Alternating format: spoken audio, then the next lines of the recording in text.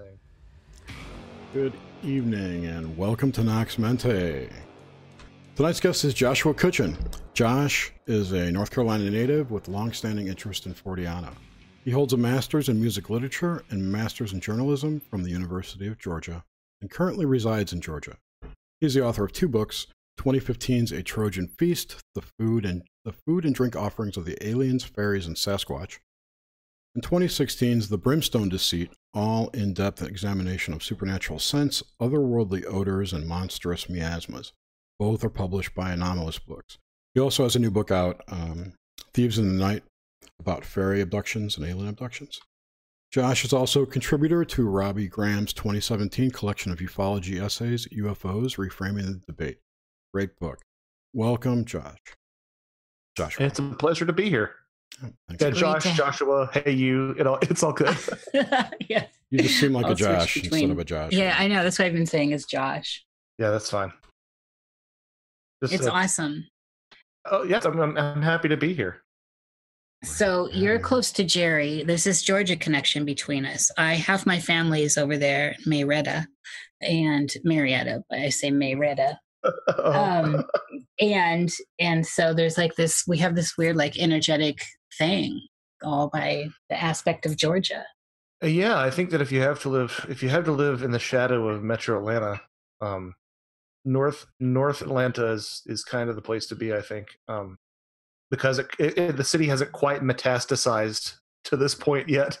Oh my God, but it's coming. Yeah. Yeah, I mean, I saw something about just up the road in Canton, it's been like some sort of ridiculous, like 10,000 person population boom in the past 5 years. Some sort of silly statistic like that. That's it's crazy. That's where I live. It's crazy up here. It's insane. I remember when that was like so far out. When I was little, that was so far out. Yeah, it's nuts. It's nuts. But the good thing about living where I do is that I can be in Canton in 15 minutes, and there's actually a handful of Bigfoot sightings up that way. Really? Oh, I didn't know that. Yeah, I mean, I'm sure there are more that I haven't run into, but there are some. Is there still woods left? Oh yeah. I'm just kidding. I know. I mean, not for much longer, but according to the BFRO, there are like 3 different sightings that were between here and Canton. Wow. So it's weird to me that my wife works at the CDC and I gig in Atlanta all the time, but that we're this close to the woods. So I do enjoy it up here. Maybe the Bigfoot likes all that kudzu. Well, the north side's the place to be. The south side of Atlanta is a shithole. Yeah, it's a. Oh, you cut out. I had a weird gig there about a year and a half ago. It was like a Russian truck depot party, like for these. I'm entirely sure they weren't Russian mafia. Oh, I'm intrigued.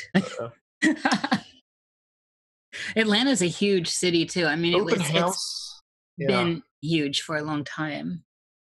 There's a lot going on. With the airport being here, I feel like everybody stops in Atlanta too. Mm-hmm. Oh my God, the airport's huge. It's against their will too. That like you can't. It's against their will, totally. Totally. Yeah. Yeah, it is an enormous airport. But it has some perks. There are a couple of restaurants in the airport that are really nice. There's one phenomenally overpriced, but also phenomenally delicious restaurant in the Atlanta airport that if anybody ever has a layover and the excess capital is worth the time. Which one? I don't get to eat there very often, but One Flew South. It's I know some people who are at a higher pay grade than me who actually build in time when they go to the airport just to eat there. I'm like, I'd love to do that. Nice. I ate there with my wife before my trip to Ireland, and of all the times that I've flown out of there, I've probably eaten at the place maybe 2 or 3 times. But if anybody, like I said, wants to drop some money on some good food, it's actually, I think it's one of the better restaurants in Atlanta, actually.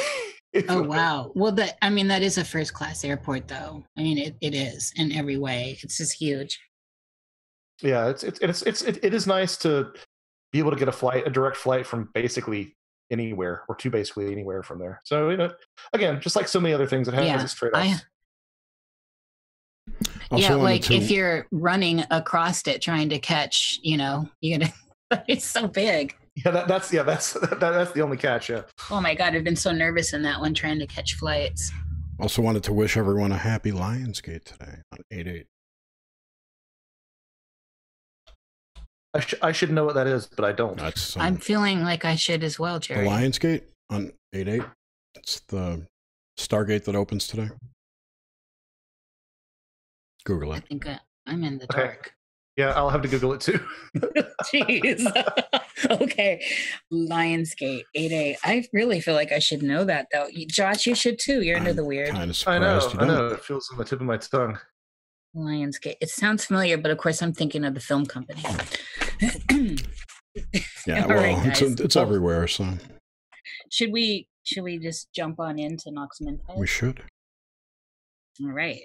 So we kind of already from your bio know where you grew up.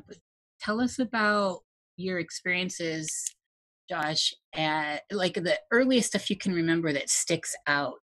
And that can include, it can be anything, like it can be a dog bite, but just things that stick out. And I like to get pop culture-y stuff too. Like what cartoons did you like? Did you play in the woods? You know, was mommy mean? That kind of stuff. Okay. Well, golly, I know as soon as I say what my earliest impression or memory was, I'm probably going to end up forgetting it. I suppose like a lot of what I remember is just impressions, really. There was a pizza parlor chain with animatronic bears that is a memory from early in my childhood. Not Chuck E. Cheese? Not Chuck E. Cheese. No, it was the other one. And if somebody said it, I'd slap myself in the head and be like, "Oh, that's exactly what it is." So just sort of that was something that I, is a pretty early memory of mine. My childhood really is divided into pre and post house edition. My folks have still same house on Lake Norman, which is about 20 minutes north of Charlotte in a small town called Denver. And when I was about 5 or so, they added on a significant portion to the house. And so a lot of my memories are of that and the impressions of the way that the house was before and after. There was a screen porch that was significantly expanded, and it was had this sort of green indoor-outdoor carpeting on it. And for years, even after it was replaced with different material, we'd still call it the green screen porch. My family was all from that area. Both sets of grandparents were, the farthest one was 30 minutes away. So there were regular visits there. My maternal parents, my maternal grandmother was a nurse, maternal grandfather was a painter and a handyman, and my paternal grandmother was a stay-at-home mom, and my paternal grandfather was a country doctor. So they had a real country mouse, city mouse thing going on. My paternal grandfather was a bastard. I always tell people that he was a great person. Everyone loved him if they were related to him. If you were related to him, he was incredibly acerbic and just really negative. So I got, a lot of negative reinforcement about, I've always been a big guy. I got a bunch of negative reinforcement about my weight all through those years. My last memory of him was, you need to lose weight, you need to shave, and your band sucks. So, oh, man, that's hard. not a great relationship. Was he just jealous? I don't know. I suspect that he was a bigger kid earlier in life, and I guess he wanted to help me avoid some stuff. The sad thing is, I think he actually did more harm than good in the long run, because I still, struggle with weight loss and weight issues today. But I admire the guy. He was a great diagnostician. He was one of the last old country doctors. When it would snow too much for him to use the car, he'd make his house calls by hooking up his horse and carriage. Like, we're talking, old school. That's amazing. I love that, by the way, and I love the house call thing with the old school doctors. Yeah, he was. I mean, like again, I admire the hell out of him. But I had no use for him. You know, by the time I entered my 20s. Yeah. I actually thought about not going to his funeral. I went to this funeral for everybody else, not for him. But it was, it was interesting to be within. So, I mean, didn't realize until much later how out of a dynamic that is to have really your extended family so close. Playing in both their spaces, and sort of the dichotomy between the two is just really stark because he actually his office was part of a split level that operated out of his house. The house of my grandfather and grandmother, the doctor, is really a remarkable house. I mean, when it was sold, my sister moved in for a while. Then when she sold it, the realtor was very specifically saying that like it would be cost prohibitive to build that sort of house today. Even back in like the house was built in 59 or something, and it had automatic lights in closets. It had outlets in the mantelpiece. It's like a really fascinating house. And like I said, it was a split level. So there were examination rooms down below. And so that was, I have a lot of memories of playing around there. And also in stark contrast, playing in my mother's family place, which was a really small, tiny house with a garden in the back and cages of my grandfather raised rabbits for a while. So all these sort of different, two very different dynamics going on. So I was a kid who was very much into insects and bugs and stuff. I actually probably my earliest memory would be my mother's mother teaching me how to catch honeybees. Even though I was allergic, we had developed a strategy for me to catch honeybees and release them later. Oh, I love that. Yeah, it's one of those things. I still don't, even though I'm allergic, and I don't freak out when I see them because 9 times out of 10, if you just leave them alone, they'll be fine. It's just you just got to know how to act around them. Right. Wasps are a little bit different story, but yeah, wasps will come for you. And they'll sting you many times. So there's sort of a bunch of different dynamics, all mashed up there. A lot of memories on the lake. My sister, for example, could swim before she could walk because my mom was very adamant that if we were going to live on the lake, we had to know how to swim in case of any accidents. So it's another thing that I didn't realize is that people worry about their kids not being able to swim and stuff. I mean, I'm sure I didn't wear a life jacket past age like 3 or something because it was just a natural at treading water and managing myself. So that really instilled a need to be close to water in my life. Between that and going to college in Madison, Wisconsin, which is on an isthmus, there's always been this background of water sort of in my life. And when I'm not around water, like right now, I tend to get a little antsy. So that's probably one of the reasons that I feel a little bit displaced here. Hey, we got Lake Allatoona up here. Yeah. But there's something about, well, I suppose this sounds super privileged in a way, but there's something about being able to like get to a lake in your backyard. Yeah. And it's not even, it's like, Jack Sparrow says about a ship. It's not a ship, it's about freedom. Similarly, it's like, Lake Norman's a pretty big lake and we lived on this cove. And the idea was that if you just step out there, you've got this giant expanse of places to explore. There's always this mystery every day's, different. Were you an only child? No, I have a sister who's 4 years older. And she still lives there, in the area. So, I mean, I'm the weirdo who went far away to school and ended up living, kind of far away. It's about 4 hours from here. So, not bad. It's still, it's a trip you can easily make in the latter half of the day. But yeah. And you went to Madison's a great town. I've spent so much time there. I just love it. Yeah, it has a real special place for me. I was just up there for my sort of a little impromptu 10-year college reunion, and it has lost none of its charm. Yeah. It's changed a lot. It's changed a lot in the past 10 years, but it's it really is a special town that I think flies under a lot of people's radar. You know, I know that everybody looks at their college town experiences as with rose-colored glasses, but having lived in a couple of different college towns now, I can say objectively there's some really unique, special stuff about Madison that a lot of other college towns completely miss the mark on. Oh, definitely. It's one of my favorite towns in Wisconsin? the United States. Yeah. Oh yeah. Yeah. Madison's wonderful. It is special, and I can't imagine that it will lose that vibe. They decriminalized weed a long time ago. Yeah. Oh, it's definitely one of the original weird towns. Yeah, absolutely. When I went to college my freshman year, the laws had just changed to 21 for drinking, but not in Wisconsin. So we would drive up to Madison to buy beer and stuff.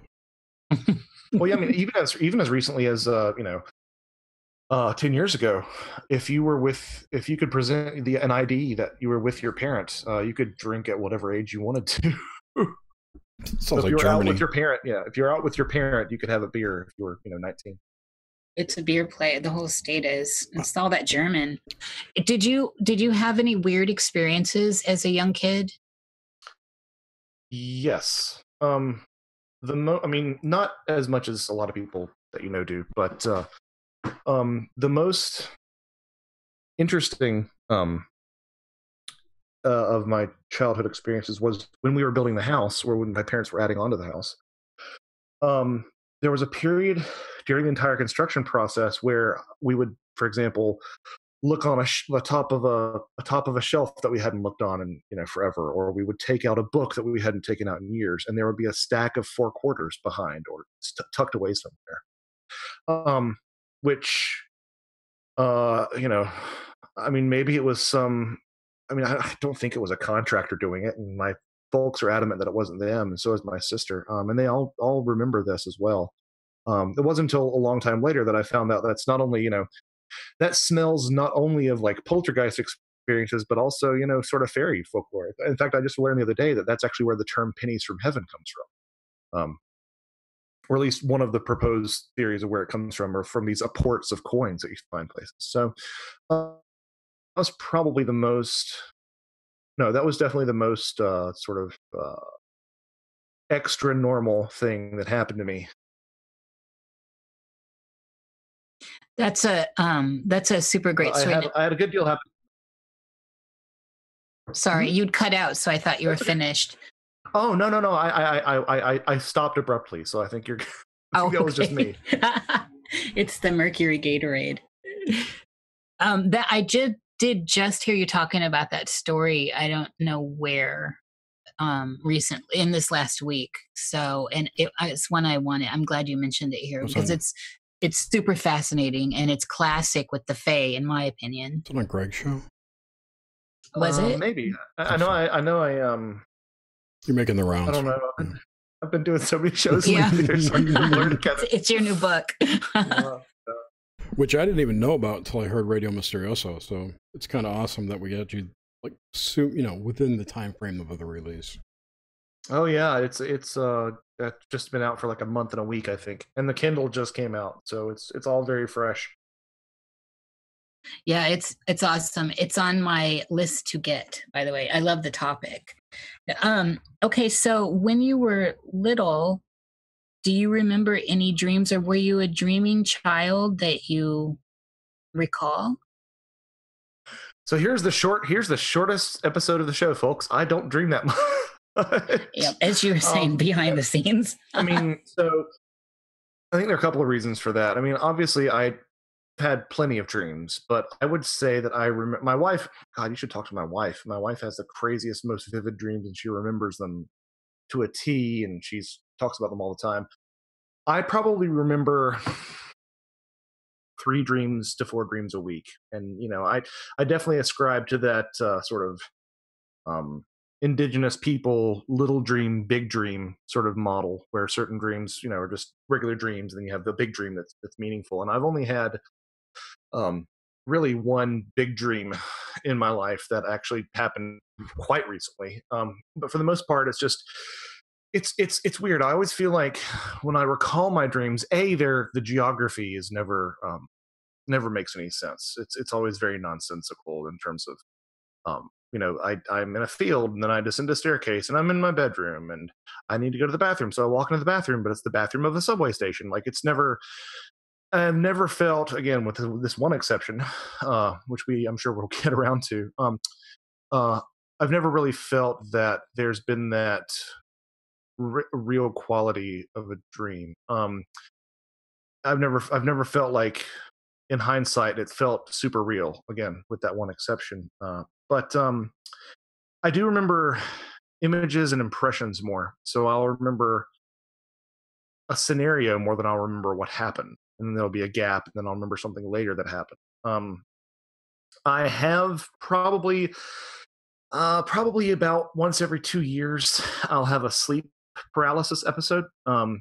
Where I'm at the point now, after having done all this, I actually don't freak out. I just say, "Oh, this is great. Let's gather some data." So I'm actually able to focus enough to actually sort of get a sense for what it feels. So that happens to me every now and then.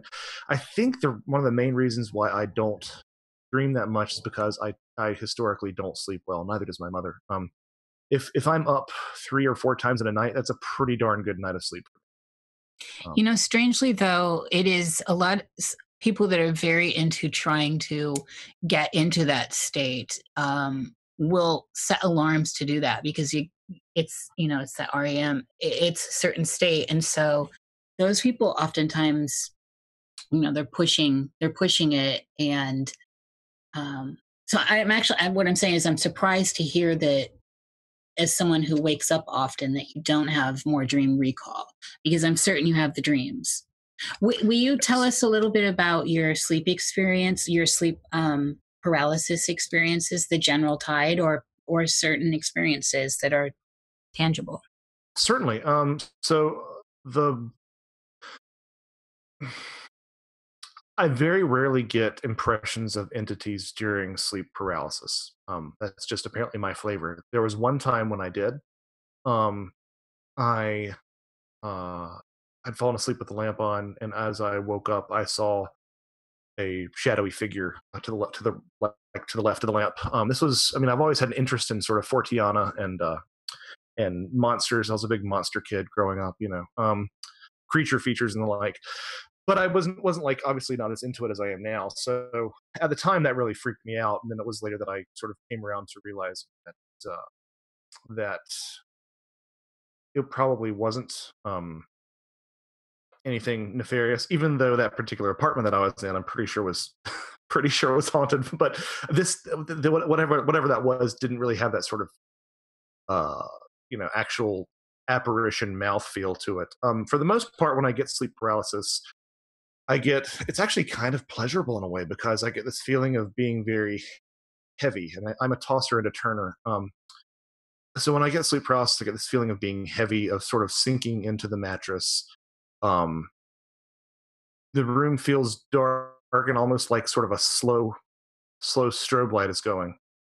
And I don't know why it doesn't scare me more than it does, but it hasn't. I generally, I mean, for all I know, there are things lurking in the corners of my room whenever I have these experiences, because for the most part, I seem to remember seeing the ceiling. But it's just a general feeling of lethargy and sort of being stuck to the mattress. Not complete paralysis, but again, this feeling of limbs being very slow to move. And in all these experiences with paralysis, you kind of mentioned it earlier, but was there ever an earlier period where maybe there was a little fear that you were getting trapped or you couldn't animate your body? Honestly, I don't think it really happened to me until like 2008 was my first experience, and that was the one with the entity standing to the left of the lampshade, which again was just sort of a silhouette. And like I said, 2008. So yeah, about every 2 years, I'll have a sort of a brief event, and none of them really seem to last more than oh geez, I would say probably 2 minutes, which probably means that they are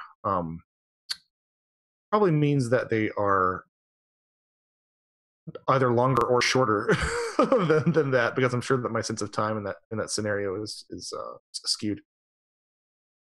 Interesting. The that the figure is so standard in these experiences, and of course, a lot of people, some with more conviction, have good ideas as to what these figures are. Um, I remain open with the ideas of what it could all be, but they do seem to have this uh, edge to them that's not friendly in general. And I don't know if it's I don't know. I don't know. So Well, I've often wondered. I've often wondered if it's not sort of the astral equivalent of your car breaking down in a bad neighborhood. You know, right. Like, right. yeah. There's like the creepy crawlies kind of thing.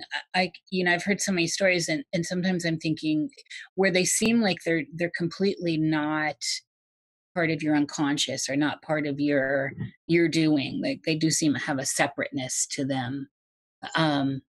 That makes me think that it is some sort of etheric or ether or what however you want to wrap the language around it, that they're not you, that the energy is not you. So Right. and so that's kind of, I like pondering on that. Well, and maybe I'm a little bit too quick to dismiss that first incident, because I mean, again, like I said, that apartment did have some really, really strange things that happened. Can you tell us for about some of example, those things? Thank you. Yeah, so there was, I mean, because I don't think I've ever really talked about this that much. There was so it was a living room joined by a very short corridor into a dining room that joined into the kitchen. And it wasn't until about my third year that I realized that it wasn't just dishes settling, in the sink, that I would be sitting in the living room and it would sound like someone was absolutely doing the dishes. And I didn't think much of this um, until I had a friend over that I had regularly, and I said, "Hey, have you ever noticed sometimes we're in here?" And he goes, "Oh, the kitchen? Yeah, it's weird." um, so there was that. I mean, this is a relatively new townhouse. Of course, that doesn't really mean anything. There are plenty of stuff that happens in new locations. But the real interesting thing was I had a very cheap from my parents' house a long time ago. It was a hand-me-down table with a glass top. Not a glass top, like it was a pane of glass between like four aluminum rods, very thin, um, like a window pane. Basically, it was basically like as thick as a window pane. And that was sitting flush against the wall in the dining room with a picture above it, a collage that my sister had made of a trip that the two of us had been on. And so the picture was hanging above the glass table, and the glass table was probably about 18 inches, or no, about 2 feet deep. And I remember I was upstairs once, and I hear this giant crash, and I come downstairs, and the picture, the collage that my sister had made, is face down. The glass is shattered on the carpet, but there's nothing wrong with the glass table that was directly underneath it. So it's almost like it had to jump 2 feet out from the wall and then smash to the floor. That was probably the most dramatic thing that happened in that apartment. That's very dramatic, Josh. Yeah, Wow. I know. I did that thing that everybody does, which is like, oh, well, maybe it's nothing, but that's pretty. Because I mean, this was a cheap ass table. I mean, there's no way that it. I mean, what made it fall? Because I wasn't like stomping around upstairs or anything. It just happened spontaneously. And then B, I feel like it should have at least damaged that table or been on the table. But no, it was actually out from the table as if something had lifted it up and dropped it to the floor. Do you, for yourself, is this a common thing for you to shuffle strangeness or high strangeness into what might be the logical explanation and then just file it away? Or do you give yourself ponder time? I mean, I think that it's changed in my life since I've been involved in this. I mean, I only really started getting earnestly into this sort of area in about 2012 or something, doing the deep dive into podcasts. And of course, my first book was 2015. So I mean, it's been a background interest, but I've never taken these things as seriously as I do now. So of course now I'm looking for it all the time, and it never happens. And then I wasn't looking for it, and it was. Stop looking. But I think it's the human condition. I mean, I think that if honestly, it's going to sound more negative than I mean for it to, but I hope you'll take my meaning. I feel like if you're a sane person, that's what you're going to try to do. Like I'm the first person to say that there are a lot of people who put the dick in skeptic, but but at the same time, I think that's the healthiest way to be, an open-minded skeptic and try to rule stuff out. I think is the only way to really approach a lot of these subjects. So I mean, stuff like that I didn't see. It's a little bit more easy. It was easier for me to write it off as something sort of mundane. Since then, I've had some things happen here and there that can't be explained. But it's kind of funny. Like I said, since I've really started getting into this, that aspect of my life has really, really died down since I've started looking for it. Yeah, I'm not surprised to hear that. When you were younger, were you a fan of like sci-fi and horror at all? 100%. I always tell people I was a monster kid. Like if there was a creature feature, I was all over it. So the old Ray Harryhausen stuff, Voyages of Sinbad, A Million Miles to Earth, all that old stop motion stuff. I still have a deep heart for, a deep real affection for. Sort of anything creature feature monsters. Predator was a staple in my in my childhood. I will say, and this is the superb irony of all this that I'm doing right now, is that because I was a creature kid, and I was in love with all this just horror and monsters and stuff. My dad thought it'd be great to show me Close Encounters of the Third Kind at like I don't know, probably 6 or so, 7. That's probably harsh. It was probably 7 or 8. And something about it just freaked me out. And I mean, obviously, there's that incredibly riveting and horrifying scene where the child's abducted, which I still have trouble viewing today. But even the benevolent happy ending with the lead gray puppet, which they actually, ironically enough, called Puck. There's a little fairy connection for you, right? Totally.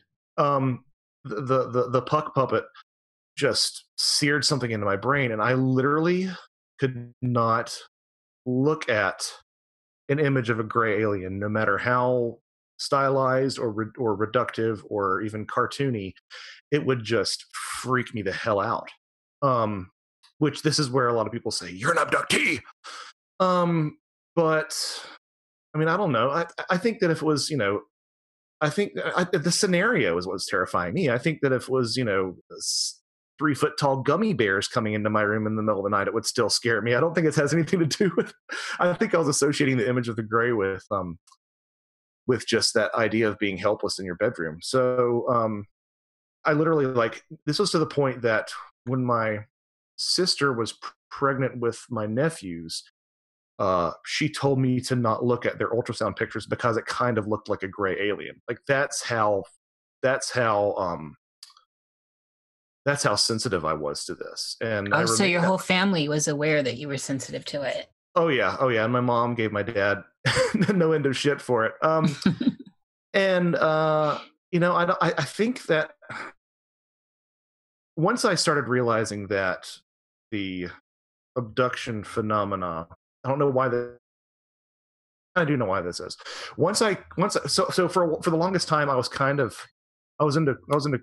flesh and blood cryptozoology interest. That's where a lot of my interests had shifted. And like the UFO thing, I thought must be a whole bunch of it had to be a fabrication, because I was seeing the inconsistency of experiences in terms of entities and craft as of something not having an objective reality. Now I find that to be one of the most fascinating things. But it wasn't until later, and I started hearing about altered states of consciousness, and then again the comparison to fairy folklore, that I was actually able to, something about the idea that it's not little scientists from a different planet, which I'm pretty convinced that the contact experience isn't representative of that. Don't at me, folks. Um, but once I came to grips with the fact that the data seemed to suggest something, I'm going to use this term for lack of a better term, and it's loaded, and I hope you'll just roll with me on it. Once I understood that there was something spiritual, or perhaps a better way to put it is consciousness based about the abduction phenomena, all that anxiety about it sort of faded away, and I suspect that the reason for that is because if it's consciousness based, I have a degree of sovereignty in that interaction. Whereas if it's a material thing, then they can do whatever the heck they want to me. So I mean, I don't know. I don't have any memories of any sort of abduction in my past. I don't have enough stuff to have that happens to me to make me think that I have any sort of history of abduction. I have 0 incidents of missing time. But all of this, that you know of. I will say that smells kind of fishy that I was so freaked out by it. But maybe it was just an impressionable kid. I don't know. It doesn't smell fishy. It was a movie, and it's set up to be provocative like that, from the soundtrack to the hurts to the imagery. And as a young impressionable person, a kid, that is the goal. And so I'm never one of those people to jump right into. I don't even know how I feel about any of that anyway. I'm just open. But to me, all of that would stem from the power and the magic of the production, right? I mean, yeah, I would definitely think that myself. I love your perspective here, though, that the sovereign aspect of spirituality, which you own, which you're in charge of, as opposed to the victimhood aspect of an abductee. And again, I'm not being judgmental either. People have their experiences, and this is what we go off of in life. And I value everyone's own experience. So I'm not judging, but I do like the perspective here of taking that route, that you actually have some control in this, that you're driving this rather than having been in the victim seat. Right. I think that there is no shortage, because I looked into this for the latest book. There is no shortage of evidence to suggest that aspect of sovereignty is retained into that experience, and that you are not powerless from a consciousness standpoint whenever that sort of experience happens. Whatever that experience might be, it seems to be influenced by whatever consciousness is. A lot of question marks in that statement, but yeah, I hope you take my meaning. Well, this is kind of the nucleus of this show, is what is consciousness, and at getting at that, these other experiences that we can all experience become part of that conversation. Dreams, memory, death, all this stuff that kind of ties into real solid, tangible stuff in this world that we're living in. However you want to look at that. And on that note, so the idea of, the dreams you do recall, and I'd like to bring in now the big one you were talking about pre-show, and I want to get into that because I want to understand how you dream when it does happen, on the rare occasion that you remember it, how it looks like, how it feels, what's the topography, all this stuff, what's the architecture going on. So if you don't mind, lead us right into this one and give us the time frame as well. So hands down, the most profound dream that I have ever had. Because again, I just don't remember that many other ones, but I will remember this one until my dying day. I had completed. It sounds like a giant promo for book number 3, but I promise it's not. I had completed my latest book, and I was in this sort of, here's the word, this liminal zone between having it written and having it published. It was in the hands of my publisher, and I was just sort of waiting for it to come back.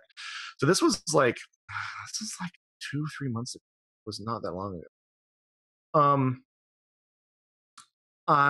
In the dream again, so my dreams have no sense of logic, no sense of tangible geography, none of that. And I don't typically remember them past, a couple of minutes. I'm in bed. this is actually so much easier to tell when it's light outside. I'm in bed with my wife, and I open my eyes, and there are some small lights. I'd probably say about golf ball size, drifting through the bedroom door.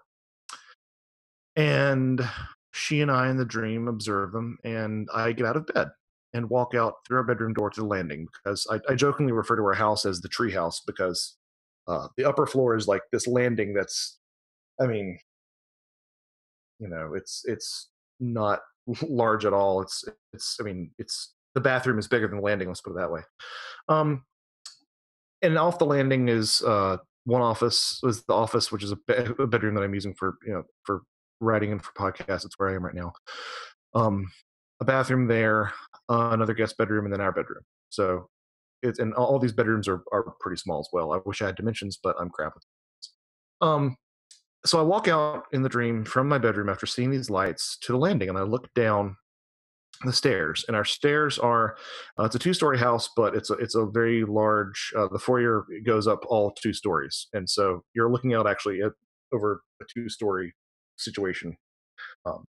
And at the bottom of the stairs, again, the geography on all this is perfect. At the bottom of the stairs, there is a figure about my height, but it's blurry. It's a darker gray, almost black, but it's almost like someone deliberately blurred it out. But what's very apparent from it is the silhouette is, it's the gray alien silhouette. It's sort of like people talk about the taller supervising gray aliens as opposed to the shorter drones. It's that silhouette. And I go down the stairs, and I kneel before this figure, and I turn my hands up, open palmed, and I say to her, strongly saying this, I say to her, "My queen." And she and I walk back up the stairs. I'm not sure if I was holding hands, but I could. Every time I caught a glimpse of her out of the corner of my eye, out of the periphery, she was much clearer. And as I reach the top of the stairs, she and I climb onto the bed where my wife is sleeping on her hands and knees. And again, this is where the dream ends. Out of the corner of my eye, the periphery. If I looked at her, I wouldn't see it, but with using my peripheral vision, I can see that she's clear, and her face is definitely that sort of wraparound black eye face. And then I wake up, and I'm terrified, and I cannot remember the Lord's Prayer to save my life. Which, if you look into some popularly held ideas about demonology, that's something that people run into a lot. Is supposedly, if you try to remember the Lord's Prayer in the presence of a demon, you will deliberately forget it. I don't know how I feel about that. I'm pretty agnostic on if what this phenomena represents as demons or whatever. I don't want to go down that rabbit hole. But I felt that was. Because I didn't know that fact at the time, that some people say that if you have an encounter with a demon, you can't remember the Lord's Prayer. And here I am, weeks later hearing this, and I'm like, holy crap, that's exactly what happened to me. My skeptical side is that I mean, I'm obviously primed for this. I'm obviously primed to not only see an entity that resembles a gray alien, but I'm also primed to interpret it as the fairy queen, as Queen Maeve. If somebody's going to have that dream, it's going to be me. I mean, since what I'm living. But what gives me pause is the logic. What gives me pause is the sense of geography that's missing from every other dream I've ever had in my life. Sense of it being that could have happened, minus this figure and minus these lights. And it's stuck with me so strongly. I mean, I can't. I kind of have a little bit of trouble talking about it, but it's out now, so there we go. This is amazing imagery, and it's amazing. It's very. There's something unique in all the dreams I hear, and also there's something familiar. I've heard another person tell me about bowing at the knee and addressing the figure in a rather regal royal manner. The My Queen thing is very intriguing to me. Was there, so if we can dive into this a little bit deeper, Sure. did you have a sense of, so when you're in it, you obviously you have this visual and she's on your periphery. You couldn't focus in on her, but you could see her through the periphery. And we have the steps and all this going on. Was there a sense of the air in the dream, the general environment, feel of the environment? Temperature, or if I had to say something, it would be still. That's not a detail that really jumps out to me. I would just say a certain stillness, a certain calmness throughout the whole thing. Did you, so in this too, were you, because I get a sense, okay, so I guess I didn't get it, and you may have said it, and I may have, as I was closing my eyes listening to you, and I usually I'm a good listener, but I guess I may have not heard you say this, but was there any sense of fear in there? No, I mean, it was it's just so creepy. I mean, and don't think that because I want to talk about this. I want to hash this out. So when I sort of backpedal a little bit, don't think that I'm, because I want to, don't give me the option to back out because I don't want to. It almost, this is a super creepy thing to say, but it almost had the sense of things being set right. Like, and I'm not saying that this is what's happening, but this is sort of gives you an idea of the character of it, like kind of prodigal sonny, kind of seat at the throne-y, taking your rightful place, seat at the throne kind of feeling. Mm-hmm. But not in the sense that I was doing that, but in the sense that I was acknowledging something that was there. Does that make sense? Mm-hmm. Oh, quite. So, okay. So you had in this too, since in the dream, your wife was in the bedroom, right? You said she was on her hands and knees sleeping? No, she was sleeping regularly. The entity and I crawled onto the bed on our hands and knees and crawled towards her. Okay. And so what I'm getting here is, so in the dream, you were Josh, you were your persona as you are now, because you're grounded in your wife there. So your wife is there.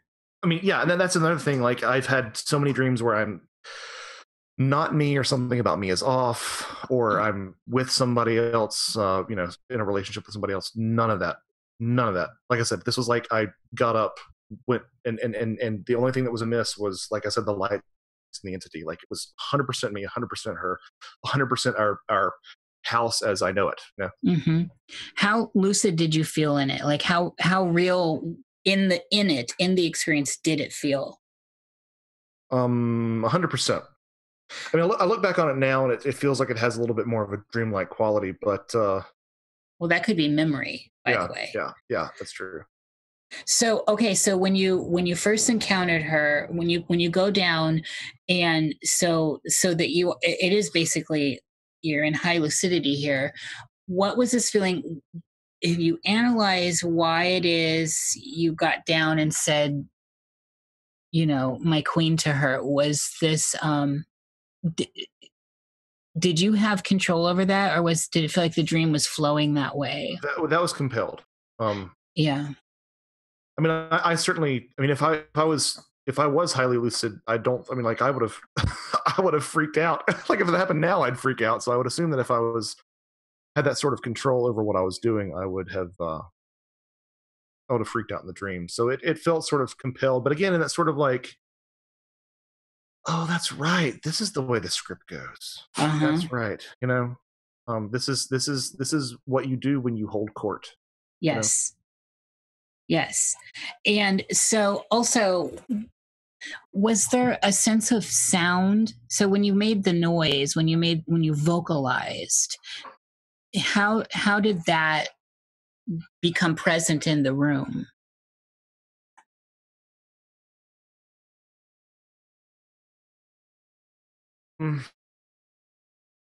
Was sound. I'm not entirely convinced there was, but if there was sound, it was that sort of very dead sound that you get in like a recording studio. It was nothing wet about the sound. It was like just there was no reverb. It was just yeah. And was she at all, did you register communication with her? Say that again. Was there like a sense of communication with her that registered, like coming from her to you?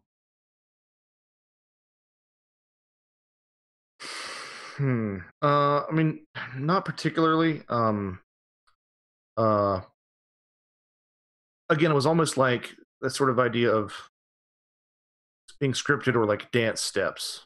Like if there's no need to say anything because that's what happens next as we go upstairs. That makes sense. Mm-hmm.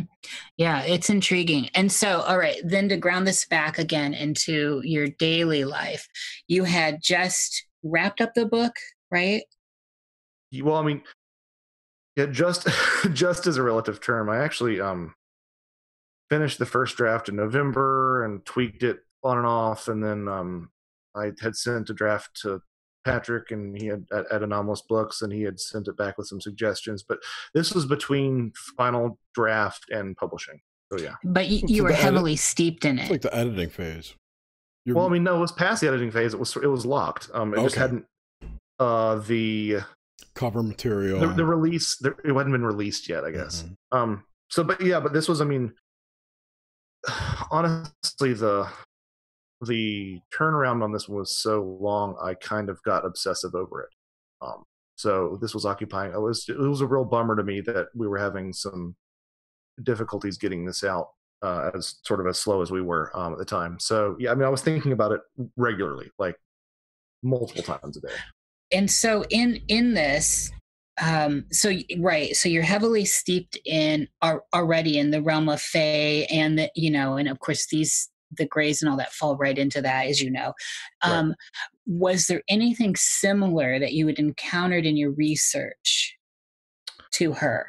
I mean, not really. I mean, so we have the lights beginning this whole thing, which sound very much like fairy lights. They sound a lot like sort of the orb phenomena, which I did talk about a little bit, because it seems that children seem to regularly recall seeing light phenomena around their cribs and such. So that was something that got talked about a little bit. But I mean, the archetype of the fairy folk being shorter beings being led by a taller fairy queen is something that you run into in a ton of fairy stories. So I mean, that's probably the closest thing as far as like a blurry entity visiting someone. No, it's not nothing like that has really crossed my desk in this context.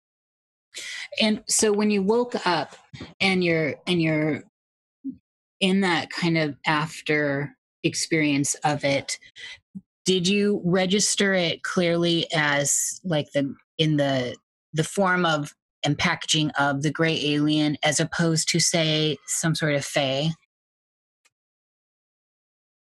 I mean, honestly, that distinction has become so blurred for me now. I don't know if I would, unpack it that way anyway. Yeah, it is for me too. They're kind of the same. Yeah. In the dream, it felt like. In the dream, it felt less like a gray and more like a fairy queen who looked like a gray. But, as soon as I woke up, all the fear came in, which was actually not in the dream. And then it was like, yeah, that could have, you could interpret that either way. That perception was a lot more apparent to me. So one of the things that strikes me with this, and we both agree, we both agree, to me, that they're so tied together. I just think that the Greys are part of our modern packaging for this experience. But there's something with the eyes in particular that seems so bug-like to me. And I can never get past that. And so I also associate that with types of fae. But I was raised in an Irish household, and this stuff was around. Um, so uh, anything about her that felt more bug-like. I mean, well, about your upbringing, so that's fascinating. We should probably talk about that at some point. If not tonight, then later. But as far as her specifically, like mannerisms or anything about it, I mean, obviously most of it was blurry. The only thing that seemed bug-like were the eyes. Movements were lithe. They weren't jittery or quick like a bug or anything. I would say probably that sort of regal sense of motion, almost like a dancer or something. Yeah, this is great. Thank you. I think Jerry wants to chime in on something. Yeah. So I'm curious. So this happened during the release of the book, pre-release, right? And I know, and it sounds. I promise you, I'm not making this up to sell. No, I don't think you are. I'm not like. You don't have to defend yourself at all. I'm more curious about. I was going to ask. Not more curious. Did you have any other experiences during the writing of the book, or was there? The only thing that really came close was when I first started research. I was playing a gig, and it was sort of a festival scenario, and there was a psychic there reading people's runes. I never had my runes read, so I asked her to read them, and she ended up saying that was very intuitive, which is not something that I've really gotten in my life, but whatever, I'll roll with it. And she wanted to give me her information, and this was, like I said, I just started researching. I'd just gotten into Lilith as being sort of this overarching figure in a lot of child abductions, and she doesn't have her card on her, so she pulls out. I don't even think it was a tarot card. I think it was just a card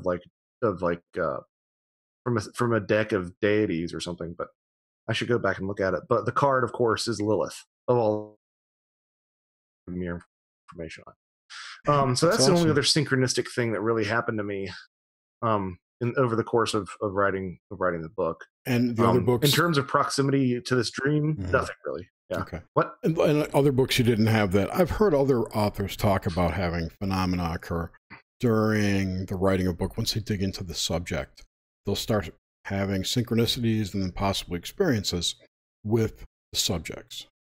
And I have had a little bit more. I mean, I've had sort of with everything else I've written, I've had a lot of library angel phenomena. I don't know if you're familiar with that term. Not at all.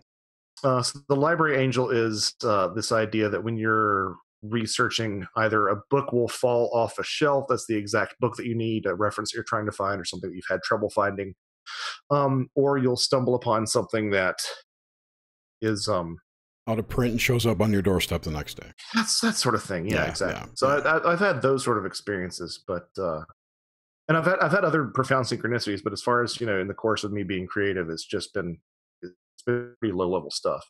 I did have one really intense synchronicity on the way back from a gig in Austin, but that's neither here nor there. We could talk about that later if you want. Sure. Did you ever think about this dream as possibly a thank you?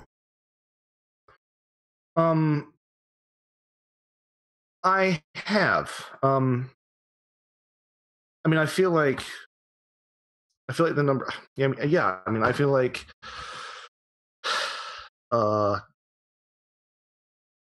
I feel like it's become a personal goal of mine. It's something that I've really taken on to champion this reappreciation, this reassessment of sort of this older fairy phenomenon, to sort of take back what that means, and to put it in this context to a greater audience. So I've thought about that sometimes. Like, what if this is a sort of thank you for paying for giving us attention, for sort of re-enchanting the world a little bit in that sense. Yeah, that's definitely crossed my mind. Yeah, right. Because if you're right, which is possible, they probably feel slighted by all the nonsense that's grown organically, or not inorganically, through the UFO movement, ufology in and of itself. So, yeah, I can take that reading very clearly. I could see that being a definite. Yeah. So I mean, if a definite. So the follow up is just if it is a thank you, then you shouldn't be freaked out about it. Well, right, exactly, and it's. I mean, I think it's telling that I wasn't scared during the dream, and that it was as soon as my higher functioning brain kicked in, that's when I ended up getting frightened. Right. Which is the problem. It's very cool. I have a question on that, and I think Jerry pinpointed something I feel was very significant up front for me. Was it did feel like an acknowledgement and a thank you as observing your telling of it. I wanted now she to wants ask, your babies, right? Yeah. Well, there's some. Actually, we want to talk. You want to talk about synchronicities? We can talk about some stuff off air. But while we're here with this, when you woke up and when your conscious mind, your waking mind started to kick in, and the fear stuff with the encounter you had started to surface, do you have particulars? What in particular gave you those kind of chills? So what kicked in the fear response? Yeah. Was it just that it was so real? I mean, the clarity. No, it wasn't surreal. It wasn't surreality. It wasn't how surreal it was. It was the clarity. The clarity was what just kicked my ass right away. Because I've had some pretty unsettling nightmares in the past. I actually remembered another one if you want to talk about it at some point. Yeah, let's. I've had some pretty unsettling nightmares in the past, but they still had that. Okay, well, but all the other ones have still had that sort of goofy sense of geography, that sort of patchwork. Oh, I remember this, and I remember what happened next, but there's a gap missing. All that has been in every other dream I've ever had, and this one was a continuous narrative where I remembered all of it, and it was all very clear. Mm-hmm. And that's what really kicked my butt and made it feel real, which made it feel intimidating. Yes, which also just as an observer of it really drives home that there's a real feel of thank you, an acknowledgement, and down to the point where you got on your knees with your hands up, with your hands open like that, is like just seems so clear to me listening to it. I'd love to hear about nightmares that just popped into your head. Yeah, so this one's a lot patchier, as I mentioned, but I remember being in. I can't rightly. I mean, I've been basically in some sort of research mode for the past 3 years, so obviously I was researching stuff. But I remember being in some sort of nightclub bar sort of scenario, and there being these faces that were appearing out of this sort of drop tile ceiling. But again, if the tiles were there, how were the faces appearing? I don't know. This is the sort of stuff that I usually go through with dreams. But images of faces appearing, and you looked. I don't want to say clown-like because I don't have a clown thing, but they appeared to be benign. But the more you looked at them, the more that you could tell there was something really, really negative underneath. These leering faces, these smiling faces with this vibe of evil. And the more I looked at them in this sort of bar, the more I could tell that they were. This is something that I will say did feel straight up demonic. And it was this attitude of the vibe that I got was sort of back off, keep your distance. This was probably about a year and a half ago that I had this dream, and that's about as that's about as intense as it gets. I mean, that's about as vivid, rather, as I can remember the whole thing. Well, that's rather ominous, though, and interesting. What are you able to stitch in what was possibly going on? Was that when you started working on the book? I mean, I think I've taken like 4 months off between books in the past. So in terms of research, I mean, I was probably working on something. I don't think it was this yet. It might have been. It was in this house, and I was in this house. It'll be 2 years in September. So it might have been between the Brimstone Deceit and this new book. Yeah, but as far as remembering exactly, but here's the thing. Part of the reason that I don't remember this one is because of the sort of inconsistency that I've been talking about, but also the fact that because it was inconsistent, it didn't leave as much of an impression on me because I could write it off as being more of just a little dream to me. Yeah, absolutely. So I ended up not internalizing all the details like I have this other one, if that makes any sense.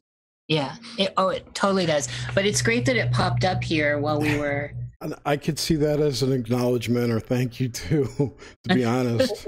or a back off. That's or a back off. Yeah, exactly.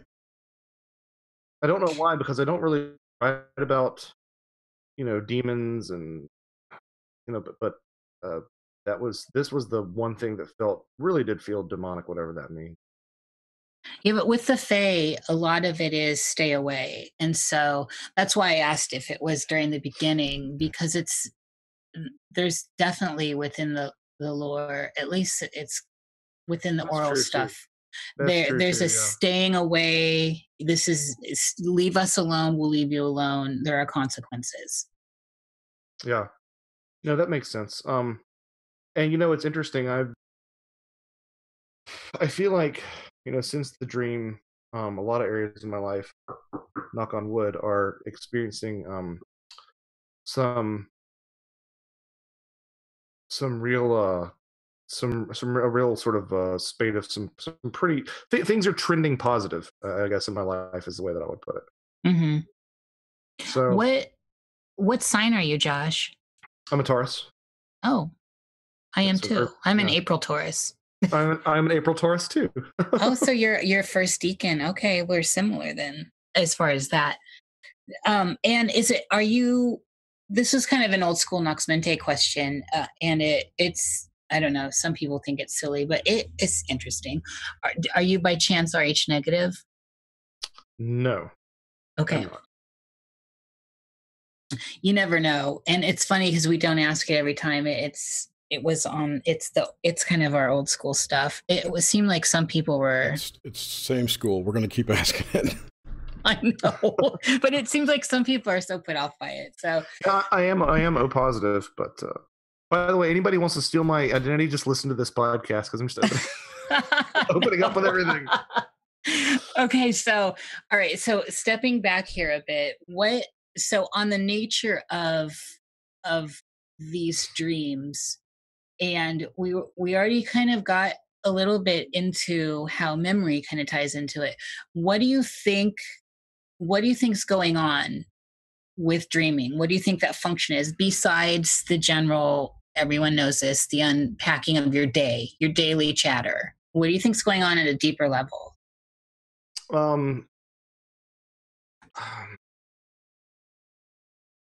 Honestly, I feel like I've had so many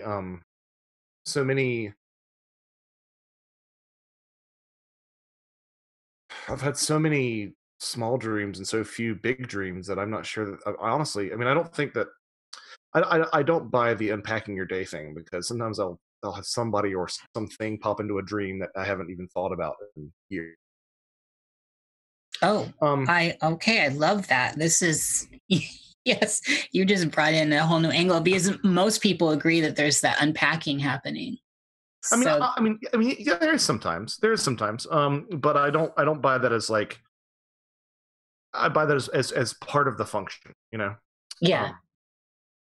And who knows, like maybe in order to properly store my memory of a conversation that I had with someone today, they needed to take my senior recital off the shelf and dust it off, and you know what I mean, to make room and scoot some stuff down the shelf. I just don't know. But for example, if you listen to my wife's dreams, my wife has dreams about blue pigman aliens that that drag people away by putting like hooks in their nipples and dragging them onto their spaceships. Wow. Yeah, these are my wife's dreams. She gets all the interesting dreams. And like that's nothing, like that's not filing your day away. Like, I mean, right. That's some deeper stuff. I look at a bunch more weird stuff than her, and I haven't anything remotely like that happen. So so in your research on all your books, have you, and so this is again looking at like kind of the philosophical idea of dreaming, have you encountered any thread of continuity through your research that suggests that dreaming plays a bigger role in all of this, in the paranormal and the unknown and the odd stuff in your own personal life? Is there any, is it a portal? What's, I guess I'm looking for your ponder on it. So it doesn't necessarily have to be so much rooted in the experiences you do not recall, because I know you dream more than you recall. So I guess it's, how do you feel about the whole realm of dreaming? Well, I think so I'm sort of going to circle around to this, and I think that there's a lot of problems with hypnotic regression in retrieving. There can be a lot of problems with hypnotic regression in retrieving contact experience memories. But what I don't think people appreciate is that, say that you're putting someone into an altered state of consciousness with hypnosis, and they are recalling what they think is an alien abduction. While that might not be what happened to them, it doesn't mean that they aren't on your couch in this altered state experiencing that right then. Does that make sense? So that by being placed by being put under hypnosis, they're not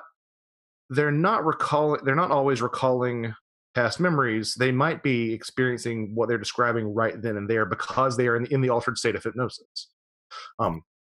Plus, and then add in any leading information that may have been said by the therapist. Right. So like so many things, I think that sometimes it's a garbage tool and you get garbage out of it. Some that you get genuine memory recall. Sometimes I think that maybe you get this sort of middle thing, which it's not memories, but they are experiencing what they think are memories right there in that moment because they are in a hypnotic state.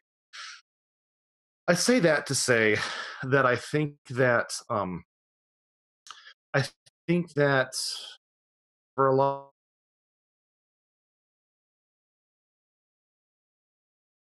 purpose. Here we go. We're talking about stuff. And it's bringing stuff up. I have had, after every major family relation that I have loved die, I've had a dream of them visiting me to say goodbye. So has my mom as well.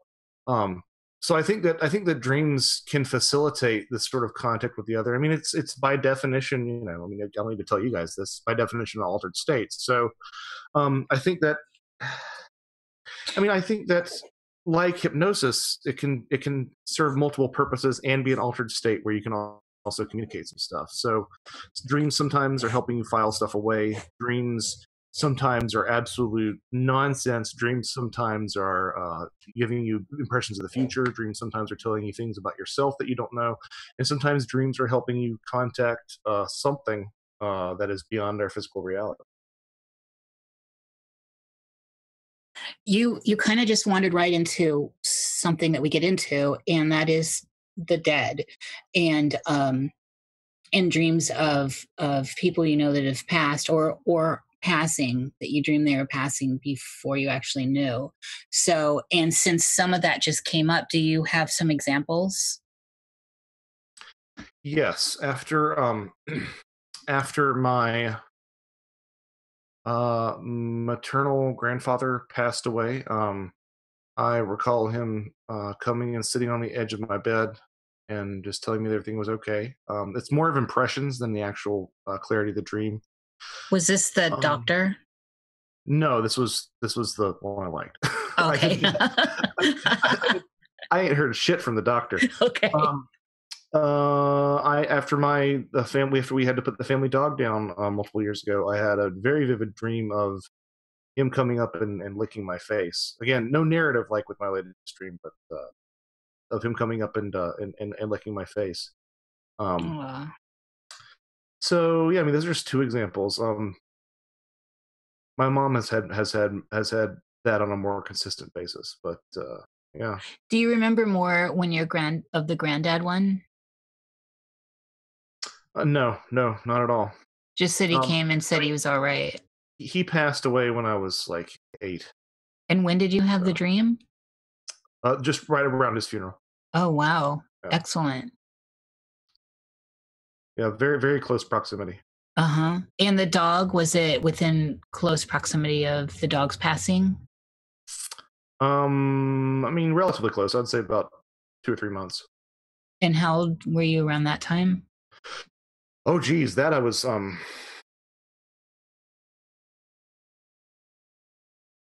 probably 21 or 22. Okay. And do you remember? So it was just kind of, he came up and licked your face. How was there an emotional response while you were in there? Yeah, I mean, I began crying and I woke up with tears on my face. Yeah. Yeah. Which, I mean, honestly, if I wanted to be, if I wanted to be that guy, I could say that what I thought was, licking was were the tears on my face. But Yeah. yeah. Yeah, absolutely. The animals in dreams really is my side fascination. Animals and then things in deep water. As Kristen Lang, I don't know if she's in the chat because I'm not looking, but that knows that those are She like big was. subjects for me. Um, do you experience deja vu? And if you do, which I think you probably do, everyone seems to, have you pinpointed what you think that is? I do. I don't have anything. I don't have any real profound deja vu moments or syncs that I can remember.